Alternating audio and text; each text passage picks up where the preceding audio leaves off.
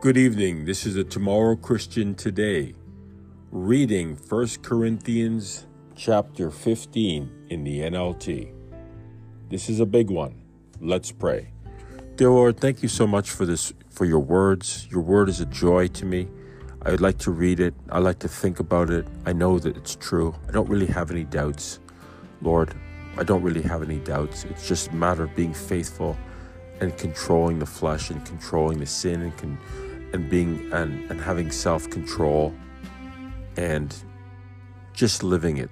So we ask for a double dose of the Holy Spirit. Help us to resist the devil. Thank you for your word. Thank you for all these different Bibles that we have, that we can read your word, Lord, and know that it's true. And give us a love for your word and to please you. I pray in the name of Christ. Amen. Yeah, I guess those gray hairs are really coming in now, folks. You know, entropy is coming for me. But I know that it's not the final winner. It's not the arbitrator of my destiny. My destiny is life. The person who has control over my life is himself alive and has the keys of hell and death. And he gives eternal life to whoever wants and whoever asks and whoever comes.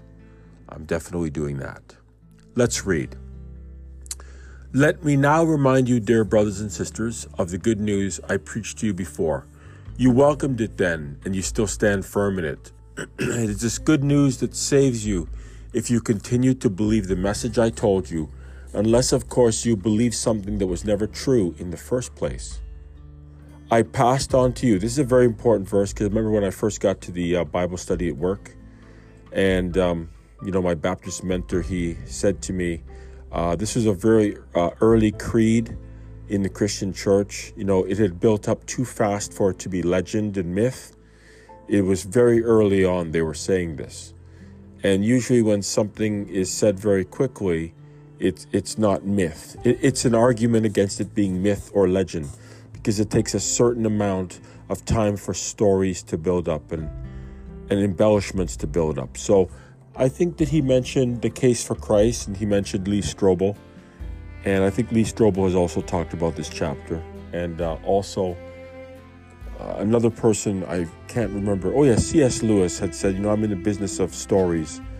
I'm in the business of myths and stories. And again, C.S. Lewis was also someone who said that it just happened too fast for this to be a legend and a made-up story. Verse 3, I passed on to you what was most important and what had also been passed on to me. Christ died for our sins, just as the scriptures said. He was buried and he was raised from the dead on the third day, just as the scriptures said. So many references to three and third. There's so many references to that in the scriptures, and we can see that was a prophecy of Jesus' time. Now, I've heard different people. W.H. Armstrong, I remember he was the Church of God. He said Jesus died on Wednesday, so that's why he kept Saturday as the Sabbath, because Jesus rose on the Sabbath. So it was like 3 days, and some people say that it wasn't Thursday, or why is it, Jesus really died on Thursday night. I really have no idea. He'd be 3 days in the grave. I don't know if maybe that, I was wondering too about the time. I just accepted Friday and then Saturday and Sunday. It didn't seem like 3 days to me, but I just thought that Jesus was in the darkness for 3 days, like the Holy Spirit was pulling away from him. So he was spiritually dead before he was physically killed and physically dead. So I kind of interpreted it as a spiritual. My hermeneutic was that being 3 days in the grave means he was treated as if he was a sinner. When it says in Ephesians, it says you're dead in your trespasses, that he was dead. He was dead for our trespasses, but he was still walking around, but the Holy Spirit was withdrawing from him. That's how I've interpreted it. That to me satisfies my criteria, and maybe it doesn't satisfy yours. Maybe you have to have 3 concrete days. I don't know what to say. For me, I know this is true. I have faith that it's true, and I am about details. I don't want to just have magical thinking, but I do think that when the Bible says things, it does use concrete examples and real stories, but I think it also there's a spiritual application. Anyways, moving along. He was seen by Peter and then by the 12. After that, he was seen by more than 500 of his followers at one time, most of whom are still alive, though some have died. Then he was seen by James and later by all the apostles. So he's seen by James, who was his half-brother, and James coincidentally became the president of the Jerusalem church. So he was in the church, in the very heart of Jerusalem, the very heart of the place that did not believe in Jesus.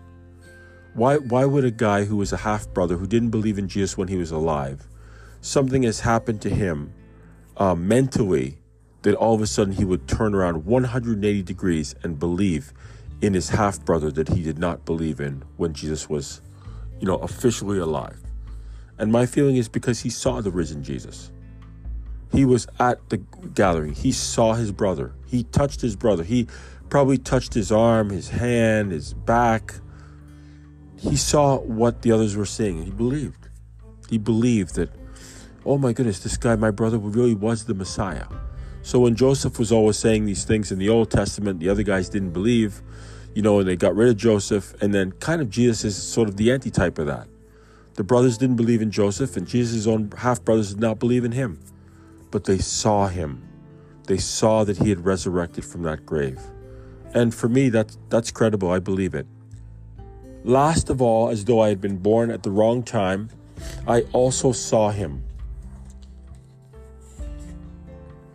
For I am the least of all the apostles. In fact, I'm not even worthy to be called an apostle after the way I persecuted God's church. He still has a conscience about things. I do have a conscience about things I've done. And, people say move on, but you kind of feel bad. You wish I'd never done that, or things that I regret. Paul regretted it, but I guess there are consequences, but God forgave him. And, he was there, consenting to the death of Stephen. I'm sure when he gets to heaven, when they get to heaven, we all get to heaven, we all see all these people. And I'm sure they're very surprised they're going to see each other in heaven. I'm sure they're going to be shocked. What's he doing here? He was the guy killing me. Well, Stephen, guess what? After you died, he had an epiphany and he became one of the great writers of the scriptures. I'm sure it's going to be a shock to people. Hey, what's he doing here? How come this person is not here? So I'd like to focus on being there, but that's by God's will, not by mine. Verse 10, but whatever I am now, it is all because God poured out his special favor on me, and not without results. For I have worked harder than any of the other apostles, yet it was not I, but God who was working through me by his grace. So it makes no difference whether I preach or they preach, for we all preach the same message you've already believed. That's humility. I don't really care who gets the attention. I don't need attention anymore. I wanted attention, I wanted to have money and a big house and a trophy wife and, a car. Like the guy in the, RoboCop says, what are your demands? And the guy says, I want a big car that gets really bad mileage. He didn't say bad, he said something else. You know what I mean? I just don't need it anymore. These are all just dusty trophies to me. And if a guy, I saw a guy in the gym today, you know what he's got? He's got a Lamborghini. And I felt a kind of a moment of envy. Like, wow, he's a young guy. Him and his father have a glass business. Apparently, the glass business is doing real well. And this guy walked to his car, and all the guys in the gym were like, hey, there's so-and-so. Yeah, he's got a Lambo. And it's a nice-looking car, I got to admit. There's some coveting going on there. It's a nice car. I don't need to drive a Lamborghini. I mean, if a guy says, hey, you want to come ride in the car? I'll drive you somewhere, I wouldn't want to sit in the car. I'd be afraid I'd dirty it up, But I have to say, if somebody gave me a ride in a Lamborghini, no problem. But I don't need to have one. Can't afford it anyways. It's not going to happen. I'd rather have a mansion in heaven. But tell me this, since we preach that Christ rose from the dead, why are some of you saying there will be no resurrection of the dead? For if there's no resurrection of the dead, then Christ has not been raised either. And if Christ has not been raised, then all our preaching is useless and your faith is useless. And we apostles would all be lying about God, for we have said that God raised Christ from the grave. But that can't be true if there's no resurrection of the dead. And if there's no resurrection of the dead, then Christ has not been raised. And if Christ has not been raised, then your faith is useless and you're still guilty of your sins. In that case, all who have died believing in Christ are lost. And if our hope in Christ is only for this life, we are more to be pitied than anyone in the world. And that sounds very realistic to me. Paul was admitting that it's not made up, it's faith. He has faith. Everybody has faith. But if Christ did not rise from the dead, then we've just basically lied to. We've been lied to. We've lied to ourselves. We've lied to other people, saying that Christ is the risen Savior and he sits at the right hand of the Father. I get that. If people say to me after I tell them, what I say from the scriptures, and they say, you know what, I don't believe that. I respect that.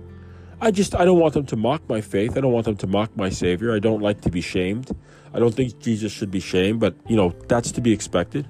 A long, long time ago, before I was a Baptist, I said to my friend in the gym, another friend, and I think he liked me because he saw that I was kind of a decent guy. He was a Jamaican guy. He had fantastic genetics. He was 5'10". He had the smallest joints in his body, but his bicep was not real. It was like in two sections. This guy did preacher curls, man. You'd be blown away by the genetic symmetry of this guy. Anyways, I said to him, Tony, do you believe that Jesus Christ is the Messiah? He paused for a minute, and then he says, no, I don't. I don't believe it at all. And he went and took a shower in the gym. And I thought to myself, I respect that. I asked an honest question, and I got an honest answer. And I'm cool with that. And if our hope in Christ is only for this life, then we are more to be pitied than anyone in the world. But I personally, the Tomorrow Christian, I believe it. That's why I'm reading the Bible. I think the Bible is true. I think it's from God our Father. And I think it's about relationships. And it's also about real stories that really happened. But in fact, Christ has been raised from the dead. He is the first of a great harvest of all who have died. He's the first fruits. Jesus is the first fruit, And I believe that, he's the first fruit of those who have died and who are believers and will be raised to life again. And I believe my mother's one of them. And my mother went down to the grave. She had died from the cancer. She went down in the wedding dress that she wore to both my brothers and my wedding. And I believe she's coming out of that ground. A new body, a new universe, a new earth, but she'll have the same character and it'll be the same person. It won't be a clone. It won't be somebody with the same memory enneagrams. It'll be my mom. God will take her soul that he has in his hand right now. Some people believe the person's soul is conscious. Some people don't. I don't personally think she's conscious, but I think it's her mind. And I think that he'll take that mind, he'll put it into a new body, and then it'll have new life, and it'll be conscious again. She'll be conscious again. That's my personal opinion, and I think I'm entitled to it. And remember, as I always say, tiringly, I don't tell you what to think. I ask you to think about what I tell you, but it's just a hermeneutic. You're not defined by your hermeneutics. You're defined by your faith in Christ. So you see, just as death came into the world through a man, now the resurrection from the dead has begun through another man. Just as everyone dies because we all belong to Adam, everyone who belongs to Christ will be given new life. I remember looking at an old Chronicles of Narnia, and that lion Aslan, he kept calling son of Adam and daughters of Eve. But now we're sons of God and daughters of God. That's amazing. You shall be called the sons of God if you're a peacemaker. That's what Jesus said. I love that. Man, I tell you, if you can believe that this life is all there is, and the grave is your destination, I don't know how you're going to make it through life. I can't. I personally cannot. So somebody can say, well, Jesus is just a crutch for you. You just need a crutch. And, good on you. Good that you have a crutch. Hey, you know what? I'd rather have a crutch than drugs. I'd rather have a crutch than gambling. And that's not some of the things that affect me. And I say that, I should say that respectfully, because some people have to really struggle, right? But I think I'd rather have Jesus as a crutch than some of the things that besiege us. And we all have sins that besiege us. We all have sins that kind of really get into our weak points in our armor. I'm sorry, but gambling for me, I'll never have a gambling problem. I go with my dad to that place, Casino Rama. Beautiful machines. He puts in some money. And for me, it's like, we won some money once. We went right to the restaurant. We were like, oh man, we were flying high. We went to that restaurant with our winnings. we were just on cloud 9. And then recently we went again. My dad likes that sort of stuff. The machines are beautiful, but it's gambling. So I think some people have serious problems, but the machines are just gorgeous to look at, and they had opened the buffet again in Casino Rama. And that buffet was the food. I go for the buffet. When you're really hungry and you feel good hungry, not nauseated hungry, and you go to the buffet and you're going to get some bread pudding, you're going to get some potatoes, you're going to get some chicken, you're going to get some ice cream. Man, I go to Casino Rama for the buffet. I haven't gone to any entertainment. If I ever decide to go on a date again, which will probably be never, I would probably take her to a nice show. Because women like to go to a nice entertainment, and they like to dress up, and they like to hang out with their man. Isn't that sweet? But I don't think I'm going to do that, because right now I'm just kind of healing. But there is an order to this resurrection. Christ was raised as the first of the harvest. Then all who belong to Christ will be raised when he comes back. After that, the end will come when he will turn the kingdom over to God the Father, having destroyed every ruler and authority and power. For Christ must reign until he humbles all his enemies beneath his feet. So I guess the enemies are not humbled yet. Satan is not humbled. It says every knee shall bow and every tongue shall confess that Jesus Christ is Lord to the glory of God. That hasn't happened yet. So the world still proceeds along. But I think when that does happen, when Satan bows down and says to God, you were right and I was wrong. Satan is not contrition. He's just admitting that he was wrong. Everybody, all the sinners die. Don't quote me on that, but that's how I see it. And the last enemy to be destroyed is death. And after Satan is killed, then death will be destroyed. It says death is thrown into the lake of fire. I think that's metaphoric because you can't throw death. Death is not a person. There's no dude walking around with a skull face and a scepter. But I think God says the curse will be lifted, the curse of sin. There'll be no more death. There'll be no more entropy. There'll be no more gray hairs. There'll be no more bags under your eyes. There'll be no more, fat cells growing around your waist. Because you'll be young and your metabolism will work. Or I don't know how the new body will work. I mean, Jesus has a body that's a spirit. He goes through walls and yet he's as solid as a rock. I don't understand, it says confused tomorrow Christian. But hey, you know what? God knows it. God's going to do it. God said he's going to do it. I believe it, and that settles it for me, as it says in the song. Jesus said it, I believe it, and that settles it for me. For the scripture says God has put all things under his authority. Of course, when he says it all, the things are under his authority. That does not include God himself, who gave Christ his authority. Everything is under God. Then when all things are under his authority, the Son will be put himself under God's authority, so that God, who gave his Son authority over all things, will be utterly supreme over everything, everywhere. So yeah, Jesus never sinned, but there's a hierarchy too. There's a hierarchy. And I think God's hierarchy is what God made, and then Satan decided to disrupt the hierarchy by sort of attacking the woman first and trying to upend the hierarchy. And now we have a society where men are just demeaned and shamed. And I don't blame the women, I blame Satan. Because he bamboozles and confuses people. People want good relationships, but they don't want to do it God's way. They want to do it their way. Okay, how's that working out for you? I don't think it's working out too good. If the dead will not be raised, what point is there in people being baptized for those who are dead? Why do it unless the dead will someday rise again? Why should we ourselves risk our lives hour by hour? For I swear, dear brothers and sisters, that I face death daily. This is certain as my pride in what Jesus Christ our Lord has done in you. And what value was there in fighting wild beasts, the people of Ephesus, if there will be no resurrection from the dead? And if there's no resurrection, let's feast and drink, for tomorrow we die. Don't be fooled by those who say such things, for bad company corrupts good character. Think carefully about what is right and stop sinning, for to your shame I say that some of you don't know God at all. The resurrection body. So Paul was really writing under the inspiration of the Holy Spirit. How would he know all these things about a new kind of universe, a new kind of body, a new kind of physics? Unless God is showing him. God is inspiring this man in some way. Or maybe he heard it in a church and he wrote it down because somebody was speaking in tongues. I have no idea. But this is what he's saying under the inspiration of the Spirit. But someone may ask, How will the dead be raised? What kind of bodies will they have? What a foolish question. When you put a seed into the ground, it doesn't grow into a plant unless it dies first. My mother has been planted in the ground. She died. She's a seed. She's going to come out of the ground, I think. I mean, let's face it, God can reassemble you anywhere. And by reassemble, I don't mean, because you know what? All her body's gone now. What is there left of my dear mother? A skull? A coffin? I mean, I know it sounds kind of morbid, like Tales from the Crypt.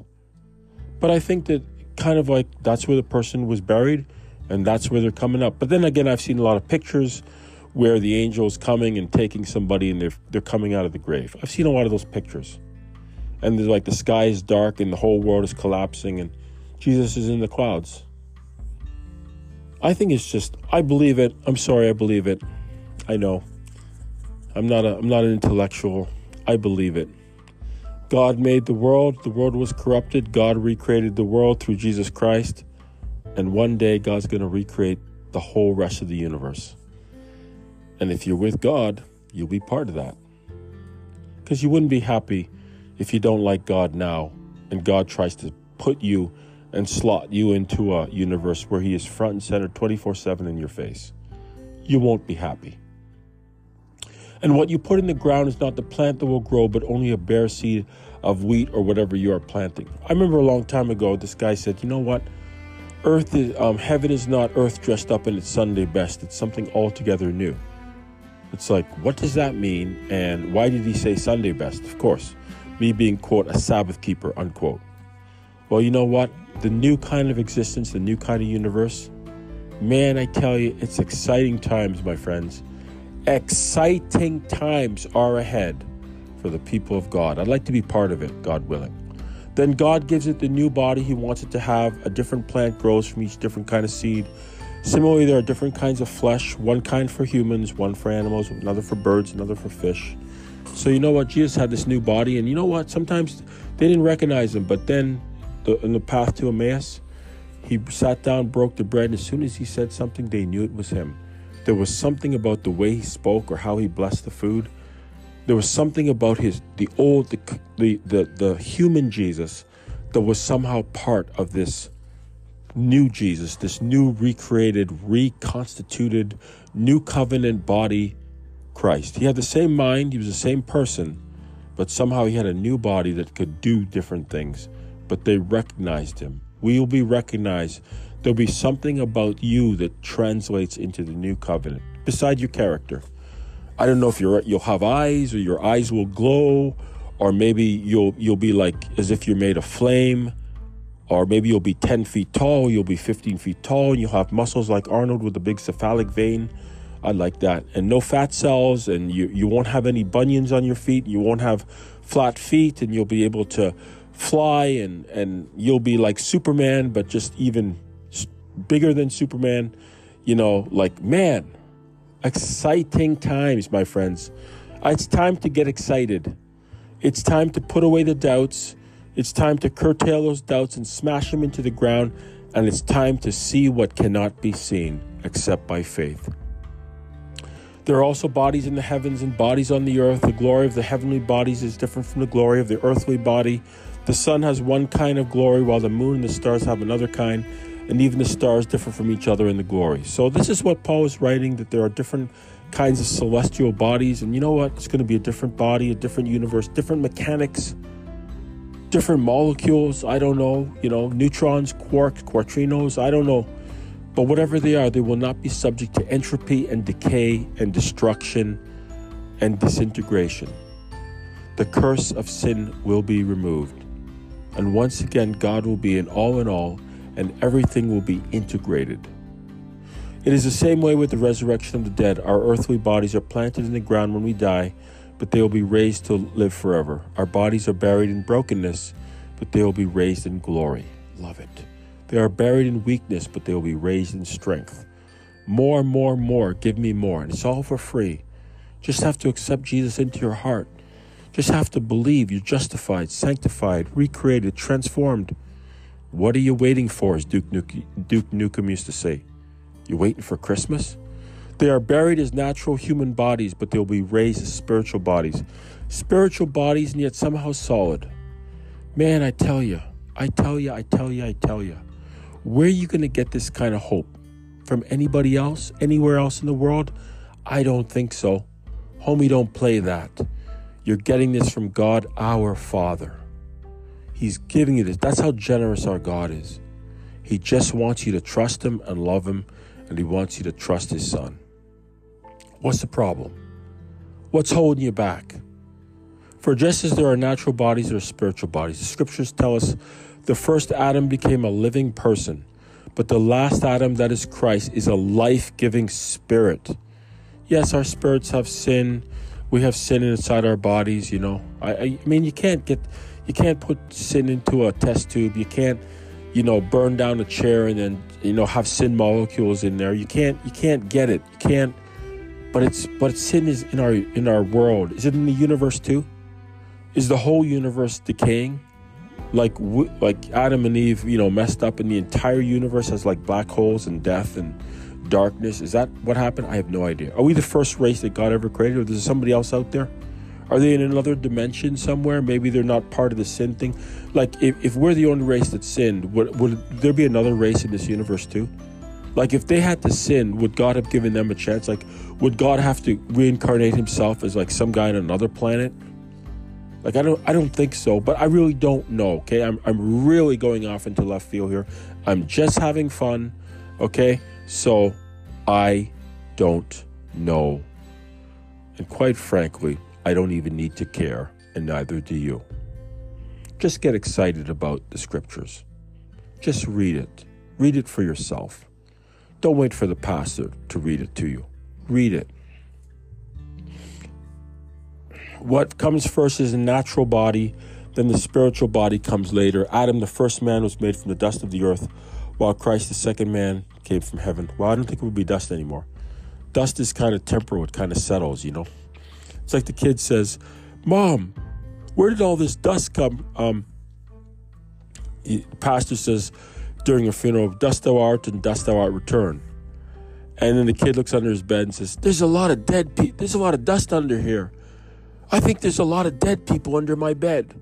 No more dead people. It's all going to be all life. Okay, the vector gets switched from death to life. Earthly people are like the earthly man, and heavenly people are like the heavenly man. Just as we are now like the earthly man, we will someday be like the heavenly man. We have sin in us.